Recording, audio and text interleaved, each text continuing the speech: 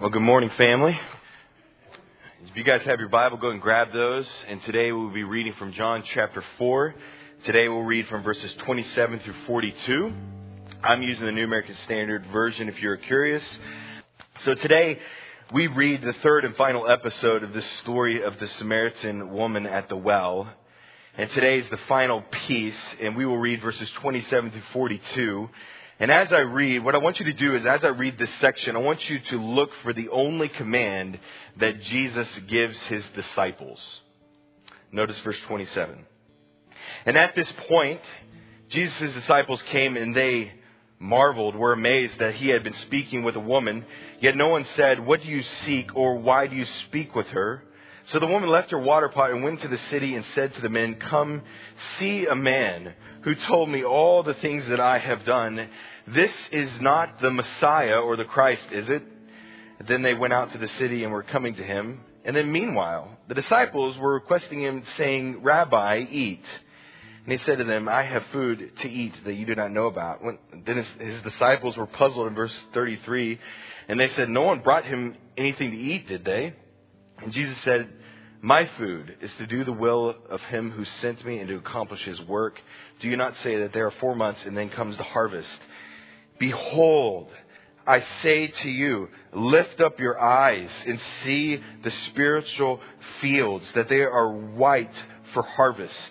Already, one who reaps is receiving his wages and is gathering fruit for eternal life, that he who sows and he who reaps may rejoice together. For in this case, the saying is true, one sows and another reaps. I sent you to reap that which you have not labored. Others have labored and you have entered into their labor." Verse 39. And from that city, many of the Samaritans believed in him because of the word of the woman who testified, "He told me all the things that I have done." So when the Samaritans came to him, they were asking him to stay with them, and he stayed with them 2 days, and many more believed because of his word. And verse 42. And they were saying to the woman, "It is no longer because of what you have said that we believe, for we have heard for ourselves and know that this one is indeed the Savior of the world." Amen.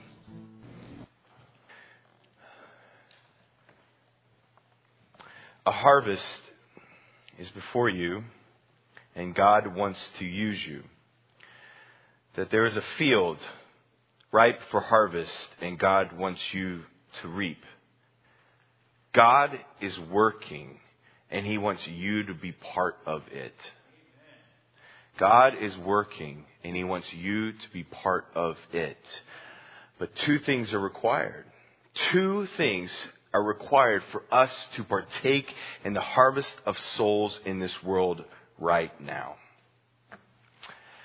I'm going to pray, and then we're going to dive in with that frame of reference. Heavenly Father, today we are here to hear from your word. Open our eyes that we may observe it. But Lord, let it do more than just teach us something. I hope that happens. But Lord, that it would drive us to shape our lives and our actions. And Lord, I pray that we would see the field of harvest.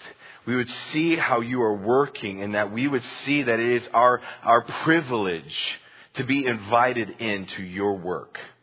And I pray that we would be participants in your work right here and right now.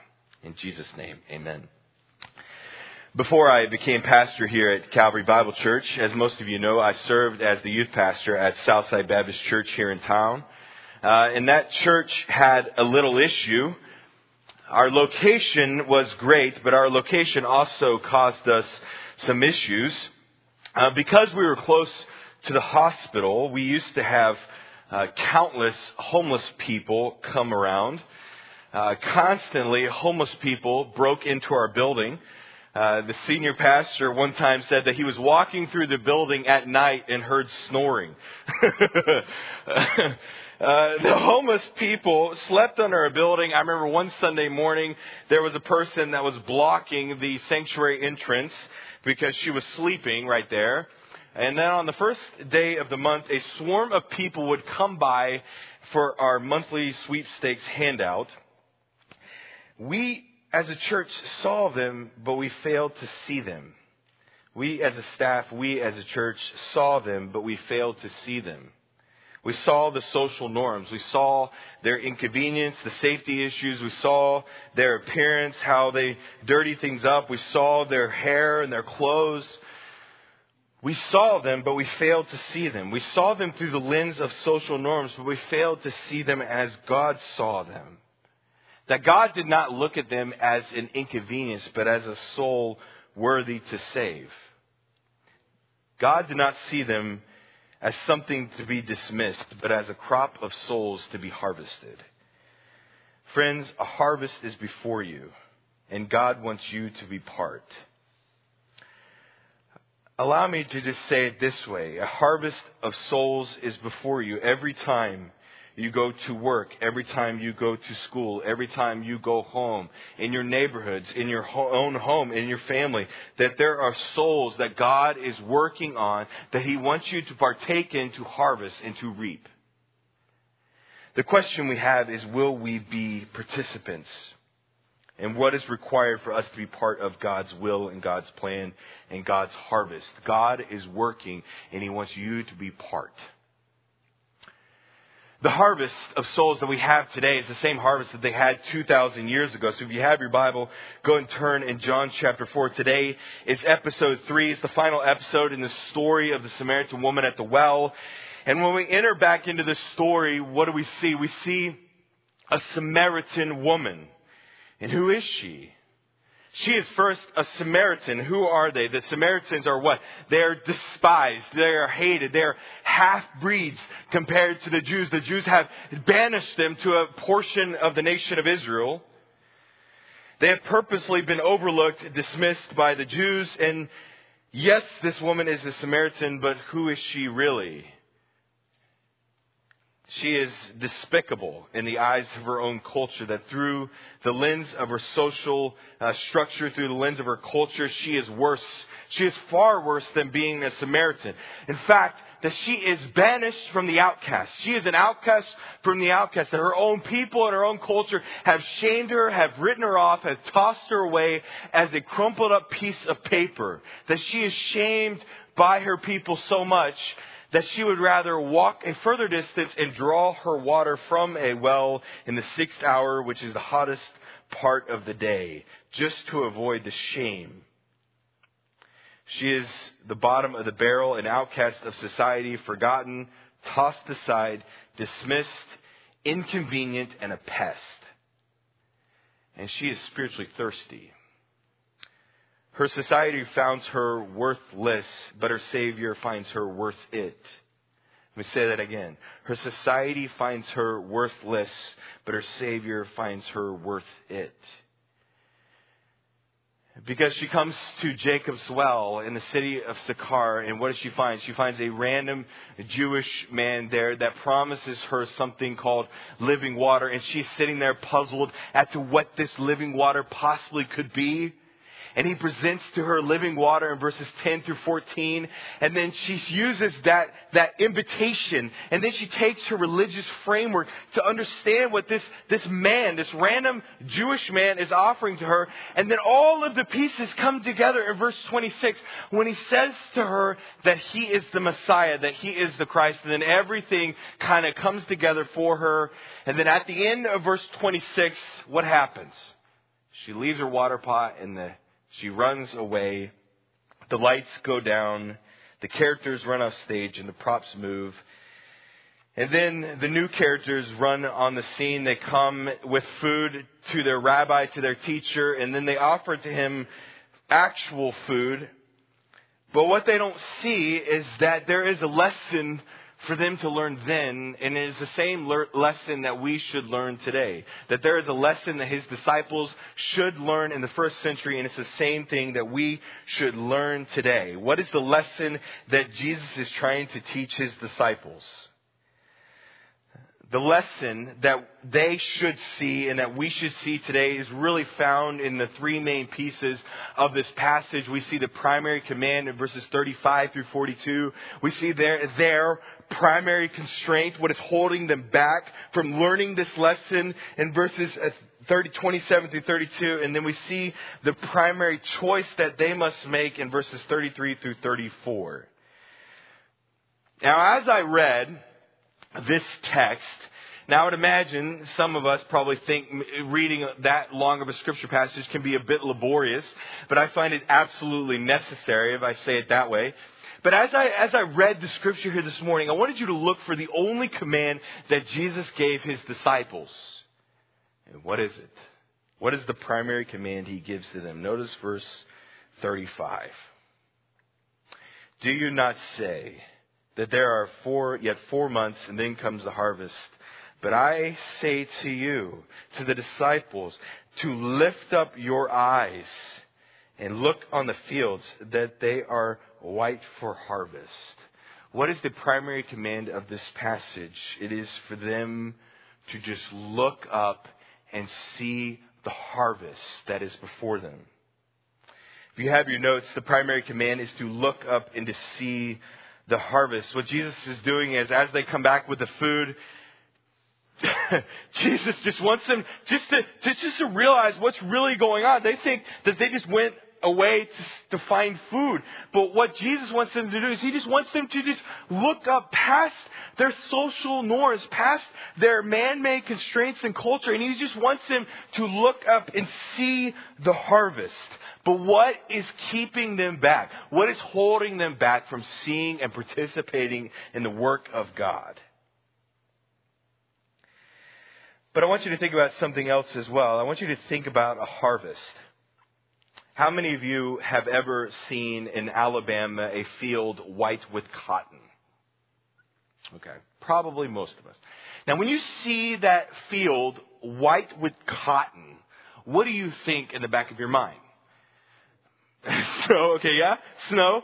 I have a cotton field out beside my house. I think it's a cornfield this year. But anyways, moving on. Last year it was a cotton field. Okay, and last year there was this field white with cotton. And I remember it like it was yesterday for whatever reason. And I said, oh, that's nice. But what does a farmer think? Whose land is that? They're thinking probably two things. Number one, cha-ching, right? They're thinking a big payday. But what else are they thinking? When a farmer looks at that field that is white for harvest, what are they thinking? They have a sense of urgency that now is the time to harvest the field.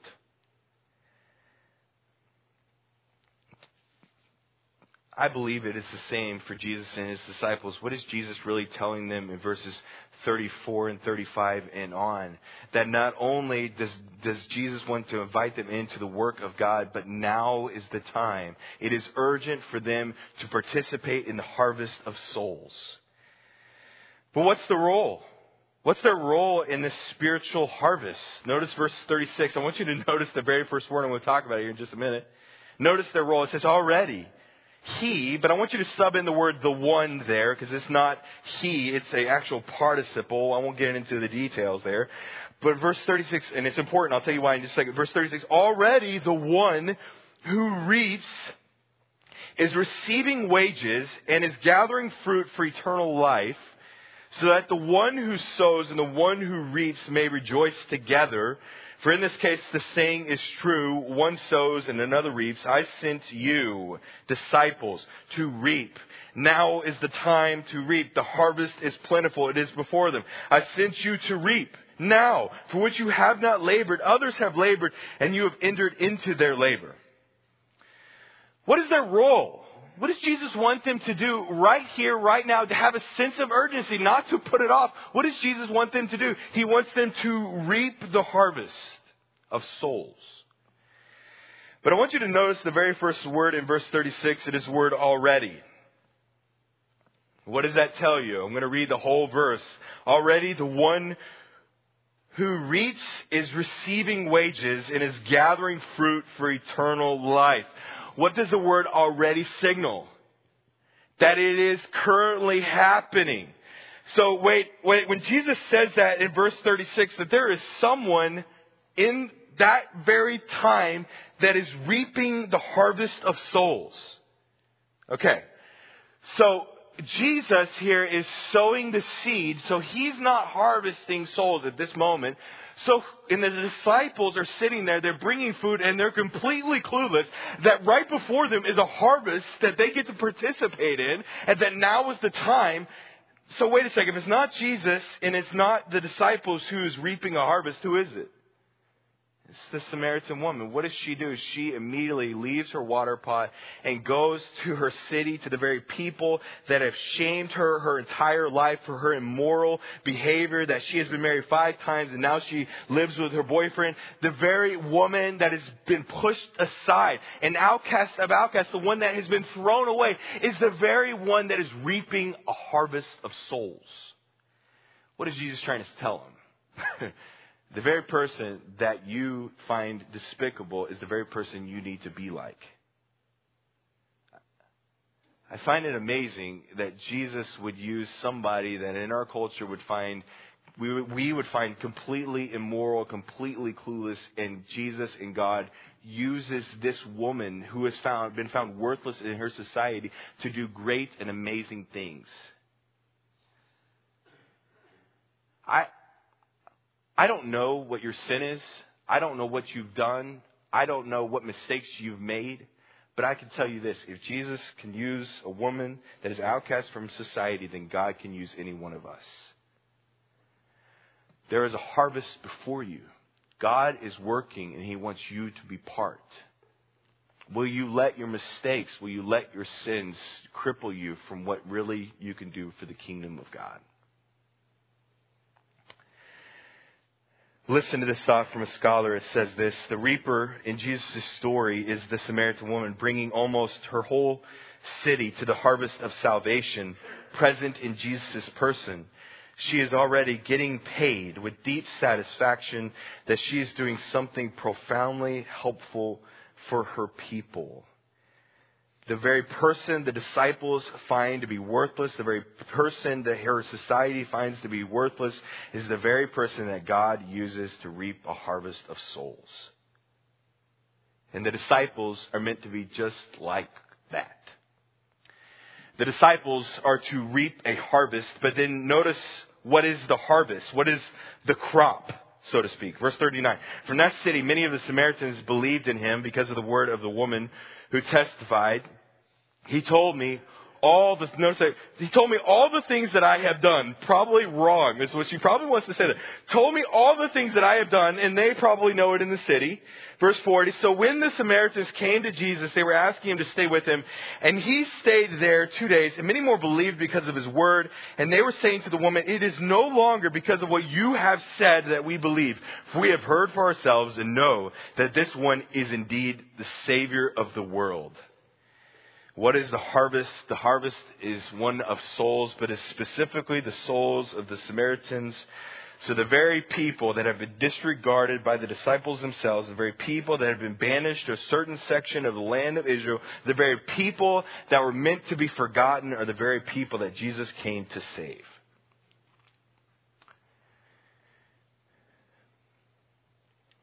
Friends, a harvest is before you, and God wants to use you. There is a harvest of souls that is outside of this building. There are people that God is working on right here, right now in the city of Huntsville. And there is a harvest out there waiting for people to partake in God's work. But if we're honest, we right now in our culture, can I just pick on our culture and society? In our culture, we are far more consumed with the locusts than we are with the harvest. We right now are more consumed with the locust than the harvest. We are more consumed with the locust, with the problems, with the obstacles of the world than we are about God's business. We are more terrified and scared and frightful of COVID and the work of the enemy to rip apart this nation than we are consumed about how God is working in this time. Can I just speak bluntly? Oftentimes, people turn to the Lord when they are fearful. I believe this, that the Lord is working in our season. Yes, our nation is divided, it is ripped apart. Yes, there is an obstacle, but they are locusts compared to the harvest. Are we going to let the locusts, the obstacles in the world right now, deter us from reaching people that we contact every day? God is working at our jobs, in our neighborhoods, in our homes. God is working to harvest souls with the gospel of Jesus Christ, and He invites us to be part of that work. Will we be part? I'm not sure I understand this next part, but that it kind of blows my mind in my finite, small brain. I find it amazing that the Creator God of the universe, the one that created protons, neutrons, and electrons, the one God that created chromosomes, the God that created a ball of gas that I feel outside that is now 93 million miles away from Earth, that the God of the universe invites me in to be part of His work right here, right now, and that the harvest is urgent. The harvest is now. Will we partake in it today? Will we partake in it this week? Or will we just be crippled by social norms? My first point today is this, if you have your notes, is that God is working and He wants you to be part. The primary command in verses 27 through 42 is to look up and see the harvest. But then, how do we do that? You know, how do we be part of God's work at our work, at our homes, in our neighborhoods? I think it requires two things. There are two things in addition to not only Jesus pointing out the harvest, but there's two more things that Jesus actually points out. Number one, it is their constraint or what is keeping them from participating. And also number two, it is the choice that they must make. But notice what is keeping them, their constraint, what is keeping them from participating in God's work. Notice verse 27. At this point, notice that phrase is a temporal marker. At this point, His disciples came. And they were amazed they were amazed. Notice that word. I'm going to talk about it. They were amazed that He had been speaking with a woman. Yet no one said to Him, "What do you seek?" Or "Why do you speak with her?" So the woman left her water pot and went into the city and said to the men, "Come and see a man who told me all the things that I have done." What is she really telling the men in the city? Is this not the Christ? Is it she's telling how God has worked in her? Verse 30. They went out from the city and were coming to Him. What is keeping the disciples from being part of God's harvest and God's work? Their primary constraint is their social norms. What do they say? What are they amazed by? The social norm that's keeping them from seeing what God is actually doing right then is the fact that Jesus is speaking with a woman. Notice verse 27. They were amazed that He was speaking to a woman. Now, the English translation amazed there is good, but it's limited. Because the Greek word here for amazed is an imperfect tense verb. The imperfect tense tells me that they were amazed over and over again in the past. In other words, they were stewing on how could their rabbi, their teacher, the one that they love and respect, be speaking to a woman in public. And the Greek word here for amazed is the actual word itself can be best described and understood when it's used in another verse in Matthew chapter 8 verse 27. It is used in Matthew chapter 8 verse 27. It says this. Then the men, His disciples, were amazed and said, "What kind of man is this, that even the winds and the sea obey Him?" Let me read that verse again. The men were amazed and said, "What kind of man is this, that even the winds and the seas obey Him?" That verse captures this idea of their amazement. Let me just put it in perspective for you. How many of you ever gone fishing on Lake Guntersville? Okay. So imagine, we wouldn't get this, but imagine you're on Lake Guntersville in a fishing boat and then a hurricane comes in, right? So you're right out in the middle of Lake Guntersville and a hurricane comes in and there's waves and all kinds of stuff. And then a fishing buddy that you're fishing with just stands up and just goes, "Be still."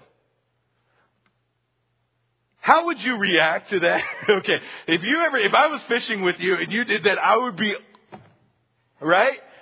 That's their mentality in verse 27. That they are absolutely stunned that their rabbi would be speaking to a woman in public. But why are they so amazed? Listen to this thought on Jewish social norms. It says this: in Judaism, it was believed that for a rabbi to speak with a woman was at best a waste of time and at worst a distraction from studying the Torah, which could lead to eternal damnation. That she was a Samaritan made the Lord's actions even more stunning. And had they known, the disciples known, the woman's immoral background, the disciples would have been even more stunned. How could their master have anything to do with such a person? And he continues this: there was an important lesson for the disciples to learn. Although the gospel would be preached first to Israel, it would also cross all cultural barriers. Let me just put it in perspective. The end of John chapter 3, what is the tenet? What is the purpose of the end of John chapter 3? It is telling me that Jesus is from above, therefore he is above all. Since Jesus is from above, then he is what? John chapter 4, that he is Savior to all. Let me just say, Jesus is Savior to all who have ever lived. Not just the good people, not just the people who have grown up in church, not just the people who put on a good face for everybody, but that Jesus' gospel is sufficient to pay for the sins of the world, that he is Savior to all. So Jesus does not care about the social norms of the first century. He finds her soul more important to save than to save face with the culture. He is more concerned to share the gospel with this Samaritan woman and be an outcast, be questioned by his own disciples.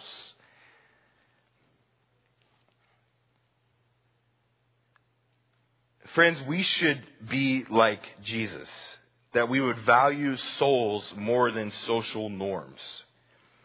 That we would value souls more than the opinions of other people.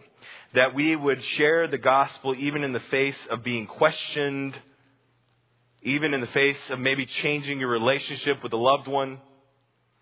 Jesus here is Savior to the world. He does not care about their social constructs and their social culture. He cares more about presenting the soul-quenching gospel to a woman that has been outcast from her society than he does what his disciples think.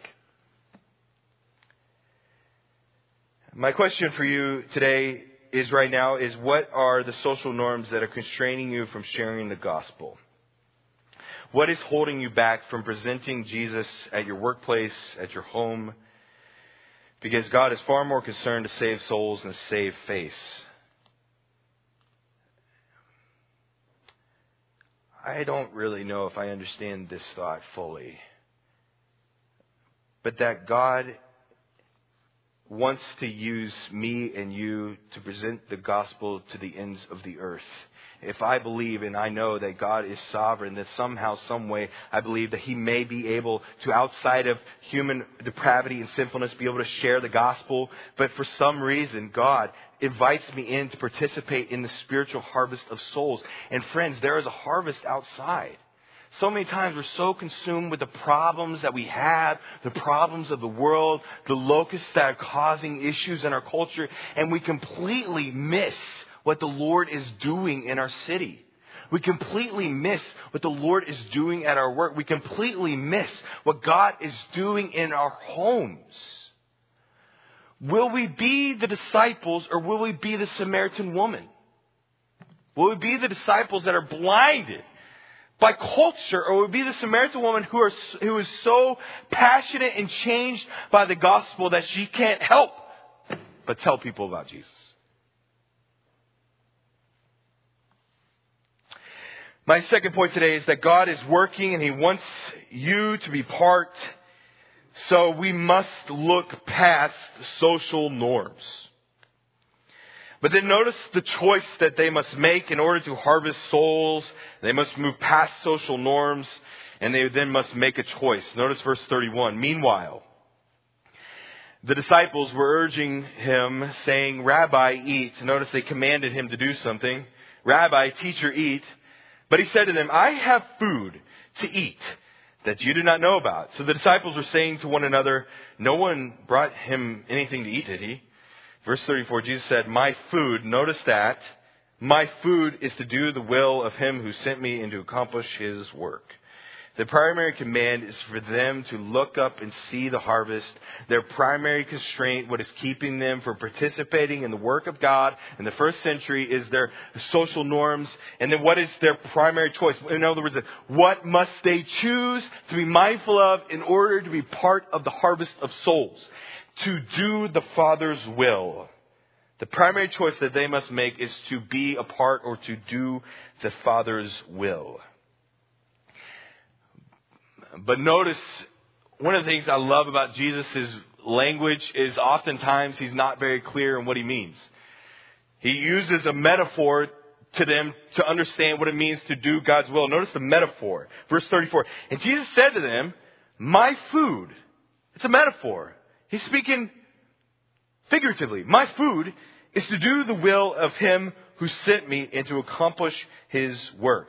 Jesus uses food as a metaphor for doing God's will. So let's just ask the question. How are the two related? How are food and doing God's will related? How are they linked? How are they connected? Allow me to ask you the question. How many of you have already thought about food today? Okay, everybody probably should raise it. Let me ask, how many of you have thought about food today? Okay, thank you. How many of you have thought about food twice today? Okay. How many of you, okay, maybe I won't keep asking and keep elevating that. Okay. But how many of you are thinking about food right now? Okay, obviously, because Byron mentioning it. Okay, we're thinking about, okay. Let's just say it this way. Food consumes us. We think about food all the time, right? When you're driving, right before you sleep, you want to think about that midnight snack. You want to go visit the fridge. You think about when you first get up in the morning. You think about it in church. You think about it at work. You think about getting up and going to the vending machine and getting some food. Food constantly consumes us. I believe it is the same for the will of God. That the will of God should consume us just like food consumes us. That we should be so mindful of doing God's will just as we are mindful of being consumed by food. Imagine the spiritual harvest. Imagine what we could do for the kingdom of God if we thought about God's work as much as we thought about food. I think that's what he's saying here. My food is to do the will of whom sent me. What consumes him is food. What fuels him is doing the will of God. And here, according to John chapter 4, the will of the Father is to reap a harvest of souls. My point today is this. Point number 3 is that God is working and he wants you to be part. So look past social norms and look to God's will. What's the next question we have to answer? How do we find God's will, right? How do we find out what God wants us to do on a daily basis? That question is kind of like asking the question, how do we cook food? With this metaphor, right? And the question is basically like, how do we cook food? That if we analyze it too much, then we will never cook and find it. Now, I know that volumes and volumes and volumes of dissertations, of books like Experiencing God and dissertations in seminary. I read a few of them when I was in seminary. There are books and volumes dedicated to the cause and the topic of how to discern God's will. And I will not add to it this morning. My thought is this. That if we thought about God's will as much as we thought about food, then I believe that God's will become much more evident. If we thought about food as much as we thought about God's will, then God's will in our day-to-day lives will become much more evident.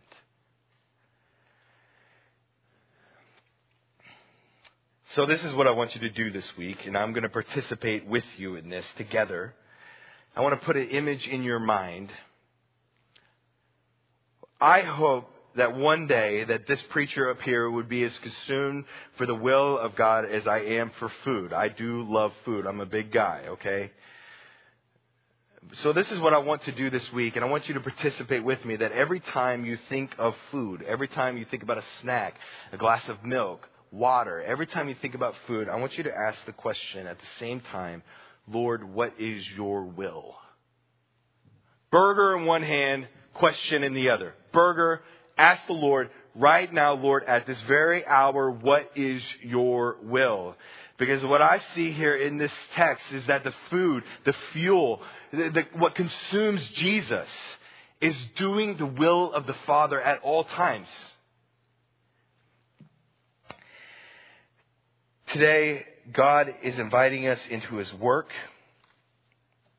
and He wants us to be part of it, so we must look past the social norms and we must look to the will of the Father. As I head towards the application section, the question I have is, so what? How do we take this passage and apply it to our life? And what I find in John chapter 4 is that as I have unpacked it for the third week in a row, I find that this story is very applicable in a bunch of different ways. And I'm just going to say it this way. I think what I would hope is that we would not be like the disciples, who are so consumed with self, so consumed with what people think, so consumed with the social norms around them that they fail to see that they can be part of the work of God. Friends, a harvest is before us, and God wants you to be part.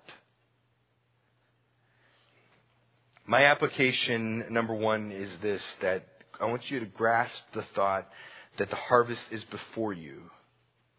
That out there in the world, out there in your neighborhoods, out there in your family, out there at your work, at your school, out there at the grocery store, out there at the gas station, that there are souls that need to hear Jesus. But they don't just have to hear it with our words. Let's remember that they can also hear it with our love and with our life, with our love for one another and with the deeds that we do. We don't always have to say out there standing with a microphone preaching the gospel. We probably should, but also we can share the gospel with our love and our life.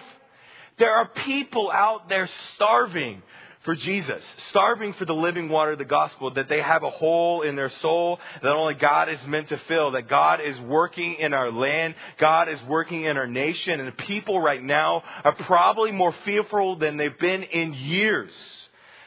The harvest is ripe. The season is now.